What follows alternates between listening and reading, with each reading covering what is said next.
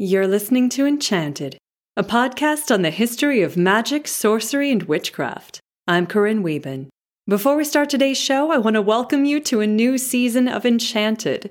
Season 3 is packed with prognosticators, fairies, voodoo queens, troublesome popes, and of course, witches. You may also have noticed that Enchanted has a new look thanks to the beautiful cover design from Brian Travis. Thank you, Brian. Finally, Enchanted got a ton of new listeners last season, and I know there are even more folks out there who would love the show but just haven't found it yet. Here's where you can help. If you are so inclined, you can head over to Apple Podcasts and give Enchanted a 5-star rating. Rating and reviews give podcast a boost in Apple's listings, which will help other people find Enchanted across a variety of podcast platforms. A huge thank you to those who've already left a rating or a review. Special thanks to Enchanted's Patreon patrons. And, of course, welcome to all listeners new and old. I couldn't do it without you. And with that, let's get on with the show.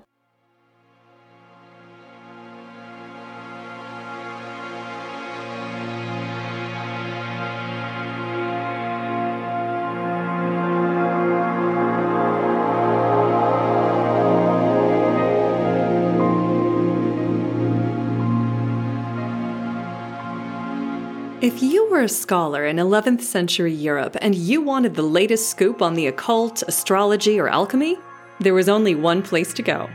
You would have to look to Arabic texts, written by master Islamic philosophers who built on the foundations of the late antique Greek, Roman, Egyptian, and Persian traditions. In our post-Enlightenment world, we tend to enjoy distinguishing clear boundaries between science, religion, philosophy, and magic. The medieval world, however, had a radically different notion, viewing these disciplines together as parts of a singular path toward knowledge and truth. The pursuit of knowledge is a religious obligation in Islam, and in the cultural flourishing of the early Abbasid period, especially the 9th, 10th, and 11th centuries, the Arabic, Byzantine, and Persian intellectual traditions came together under a single caliphate. This synthesis of centuries of mathematical, astronomical, medical, and other scientific and philosophical study gave birth to a rich intellectual tradition and new interpretations of theology, the Quran, and Islamic law. Far from trying to separate esoteric disciplines from the fields of philosophy, theology, and law, Islamic scholars actively tried to integrate knowledge of practices like alchemy, astrology, and divination into their larger understanding of divine truth. Eventually, this knowledge would be transmitted to Europe, resulting in the medieval intellectual movement known as scholasticism, which likewise sought to synthesize classical Greek and Roman philosophical and scientific knowledge with Christian scripture and belief. This era of scholarship and synthesis was so productive that it's known as the Islamic Golden Age. Today, we examine the medieval Islamic philosophical tradition on magic through the eyes of Fakhr al-Din al-Razi, one of the era's most prolific scholars.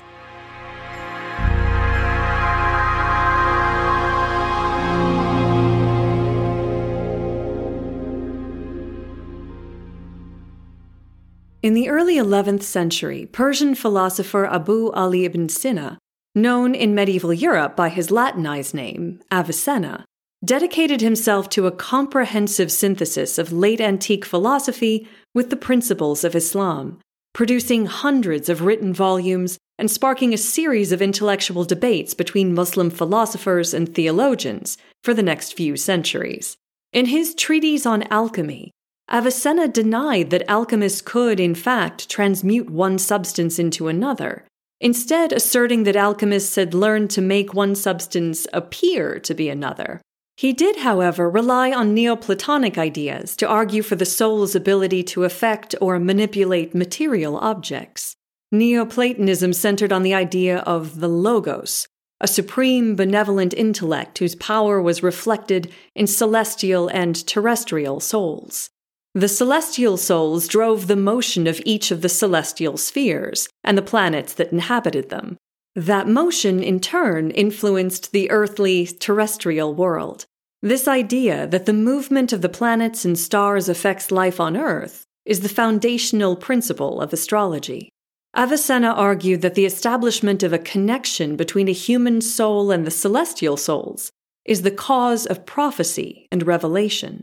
Those humans who achieve perfection are those whose souls become imprinted with the form of the cosmos. However, in arguing for this connection between human and celestial souls, Avicenna was also advocating a scientific basis for magic.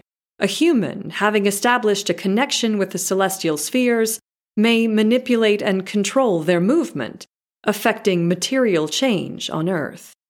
Chief among Avicenna's contemporaries and critics was Abu Hamid al-Ghazali, whose most famous work, The Incoherence of the Philosophers, argued for the limits of philosophy and the necessity of divine revelation. He pointed to the lack of other entities, including God, in Avicenna's metaphysics, and therefore rejected Avicenna's philosophy because of its apparent discord with the Quran. The next generation of Islamic scholars in the 12th century would study both Avicenna and counter-Avicennan philosophy, each taking sides in the long debate between philosophy, magic, and religion.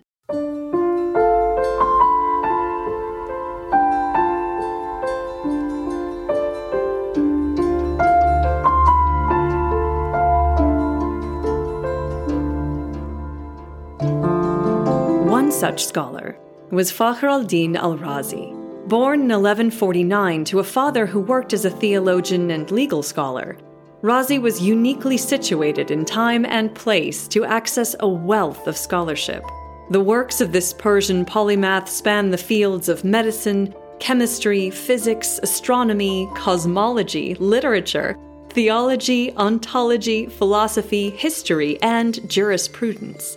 These works include titles like Eastern Studies in Metaphysics and Physics, The Higher Issues, and Keys to the Unseen. This last is a commentary on the teachings of the Quran, which, thanks in part to its being 32 volumes long, was later dubbed the Great Commentary. Razi showed an interest in mysticism and is rumored to have studied and perhaps even practiced alchemy. Eventually nicknamed Sultan of the Theologians, his philosophy derived in part from the astronomical teachings in the Quran. In The Higher Issues, Razi attempted to explain his understanding of physics while criticizing the geocentric model of the universe. Geocentrism is the view that the Earth is at the center of the universe and that the sun, planets, and stars all revolve around it. This view is in part derived from Greek and Roman philosophy, but it was reinforced by the Abrahamic religious tradition, which asserted that God created the Earth specifically to serve as the center of the universe and the home for all living beings. Razi refutes this view, especially the argument that the Earth is a hemisphere which sits on a large body of water. He argues for the spherical shape of the Earth and sky, since the Quran refutes neither, and visual evidence indicates that the sky is spherical. As in similar classical works, he presents a variety of explanations, assuring the reader that the Quran is neutral on each of these matters. Razi also rejected the Aristotelian concepts of a single world and a single universe, making him one of the first thinkers to theorize the existence of the multiverse. In a commentary on a passage from the Quran that reads, "All praise belongs to God, Lord of the worlds," Razi wrote, "It is established by evidence that there exists beyond the world a void without a terminal limit, and it is established as well by evidence that God Most High has power over all contingent beings. Therefore, He, the Most High, has the power to create millions of worlds beyond this world, such that each one of those worlds be bigger and more massive than this world, as well as having the like of what this world has, of the throne, the chair, the heavens and the earth, and the sun and the moon. The arguments of the philosophers for establishing that the world is one are weak, flimsy arguments, founded upon feeble premises." Thus, Razi rejected the Aristotelian and Avicennan notions of a single universe revolving around a single world. This rejection arose from his affirmation of atomism, which entails the existence of vacant space in which the atoms move, combine, and separate. In the end, he uses Quranic principles to argue that there exists an infinite outer space beyond the known world, and that God has the power to fill that vacuum with an infinite number of universes. While Razi's knowledge of the universe is scientific, it's also deeply based in religious understanding. In a commentary on a Quranic verse that states, "Surely your Lord is God who created the heavens and the earth in 6 days, then assumed the throne. He covers up the day with night, which comes chasing it fast. And the sun and the moon and the stars are subjugated by his command. It is his to create and command. Blessed be God, the Lord of all the worlds." Razi demonstrates God's oneness and omnipotence by arguing that he could have made the universe any particular shape and size, and at any time other than the one he chose. Razi reinforced the idea of the universe and everything it contains as a deliberately planned creation. The sheer order of day following night and the benefits that arise from that order become proofs of the existence of an intelligent and benevolent God.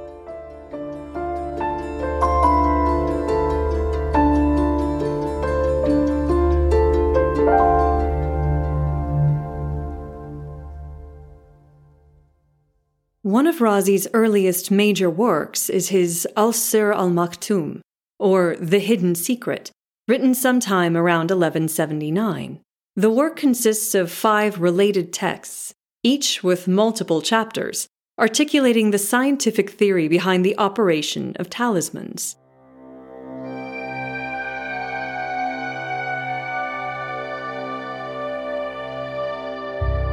The first treatise describes talismans as a blend of active celestial and receptive earthly powers, the nature of the soul and spiritual preparation, astral ritual, and a reaffirmation of the truth of Islam. The second treatise focuses on the details of astrology and astral ritual. The third addresses making and imbuing talismans and attempts to reconcile the Islamic and Sabian views of the cosmos. The fourth explains Sabian belief and essentially lays out a variety of spells, explaining the invocation of planets and the effect each planet can have on Earth. The fourth treatise also includes a ritual of planetary ascent, which allows a practitioner, provided he is intellectually qualified and astrologically situated, to claim control over each planetary sphere and achieve perfect harmony with the cosmos. As the soul ascends, each sphere yields up its powers. The moon offers understandings of fields like religion, arithmetic, engineering, geography, and agriculture. Mercury offers mastery of the intellect, language, philosophy, mathematics, and occult knowledge. Venus's powers encompass women and mothers, young people, riches, entertainment, physical pleasures, and magic. The sun offers political power, light, and gold. Mars offers the destruction of enemies. Jupiter gives riches, generosity, justice, truth, love, and faithfulness. And Saturn offers power. At each stage of the ritual, the practitioner must perform physical acts to alter his consciousness, including intense fasting, precise timing, and the fulfillment of certain conditions. For example, the ritual of Mars requires the seeker to stand with a sword in his right hand and a severed head in his left. The sword should be stained with the blood of the severed head, and the practitioner is then to eat the head and share it with others. Unsurprisingly, Razi reminds us throughout the work that he is not inventing these practices and rituals himself, but instead is repeating and critiquing the natural philosophy of the Sabians, a largely undefined group that seems to encompass ancient Persians, Babylonians, Egyptians, and others with a strong tradition of astrology and astral magic. Razi carefully seeks a scientific explanation for the working of talismans and the occult, rejecting anything not in accordance with Islam. Unlike Avicenna, Razi insists that all magical effects ultimately come from God, since any secondary actors, like spirits or celestial souls, must be God's creations and bend to his will, or else this theory would constitute a kind of polytheism. To establish a relationship between human and celestial souls, Razi's Sabians state that human and celestial souls so resemble each other that their life cycles are reflections of one another.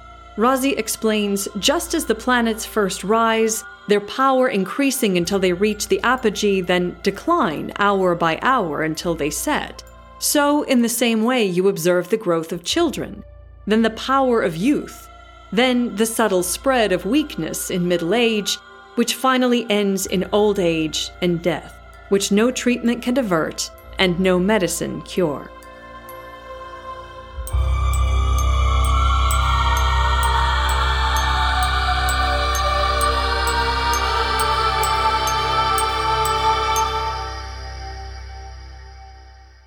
Razi then goes on to explain that this relationship is a loving one, in which celestial souls are conscious of their effects on terrestrial souls and watch over them like guardian angels, writing, "The loving care which these celestial souls show human souls is like the loving care that a father shows to his children. He is the one who guides a man in his sleep to his best interests. When he is awake, he guides them in his thoughts towards his goal. He is the one who casts into the human heart notions which benefit. He is called the perfect nature, since the cause is higher, more powerful, and more perfect in his nature." Having established this connection, Razi explains that a talisman is the blending of heavenly active forces with elemental passive forces, for the sake of being empowered to make manifest that which runs contrary to the norm, or to prevent from occurring that which is consonant with it. A talisman is, for Razi, an object in which heavenly and terrestrial powers meet. The making of a talisman requires precise astrological timing to bring the celestial souls most in concord with their terrestrial counterparts. Depending on the desired effect, it was necessary to invoke different planets. Saturn, for example, creates division and hatred. Venus inspires love, and Mars facilitates domination of one's enemies. As in most occult practice, the practitioner must also have a single, unwavering intention in creating his talisman. Since he's attempting to sympathetically impose his will on the celestial spheres, his desires must be clear. The Hidden Secret concludes with an account of the 12 conditions of mind that one who seeks occult knowledge must possess. After all, the perfection of the soul is, for the Neoplatonists, primarily an intellectual endeavor. The completion of the ritual of planetary ascent would allow a perfected soul to move freely between the realms of intellect, soul, and physical nature. In the end, however, Razi goes to great lengths to refute the idea that the celestial spheres have their own independent sentience. He writes, "Indeed, this doctrine is proved false by our proving that the world has been brought into being in time, and that the producer of influence on the world must be able. If he is able, then his power must extend to all possible things. Then he must be the creator of all possible things. Given all this, belief in the planets as gods which govern this world is proved false." To frame the idea of celestial souls within the tenets of Islam, Razi recasts them, writing, "Reason and revealed religion are in agreement that placed in authority to govern each separate species in the world is a distinct heavenly spirit, and these spirits are called, in the language of revealed religion, angels. The perfection of the soul, for Razi, is a result of approaching alignment with the will of God, which involves, as he says, voiding the heart of everything except the remembrance of God. For the substance of the soul is possessed of a passionate love for the presence of the divine splendor."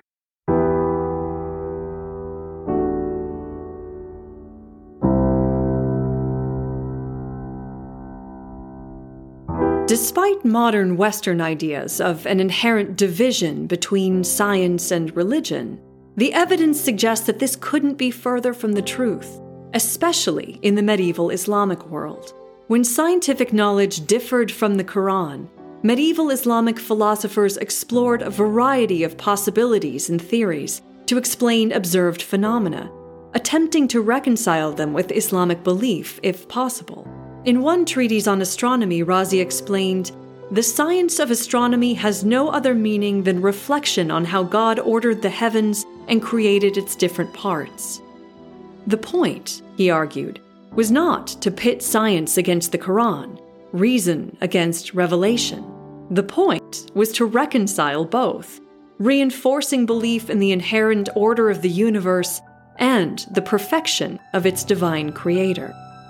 The desire to center metaphysics on the oneness and perfection of God required Razi and his fellow philosophers to walk systematically through the philosophical legacy of the antique pagan world, and before rejecting seemingly contradictory ideas, their first duty was to try to synthesize and reconcile them with Islamic belief.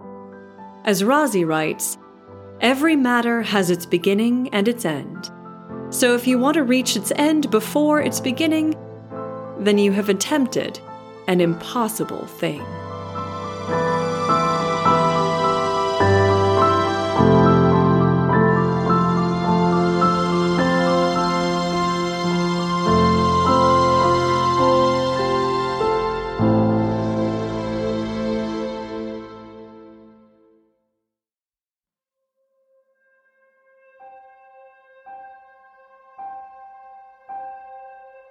If you enjoyed today's episode, subscribe to Enchanted wherever you listen, and check out Michael Sebastian Noble's Philosophizing the Occult, Avicennan Psychology, and The Hidden Secret of Fakhr al-Din al-Razi.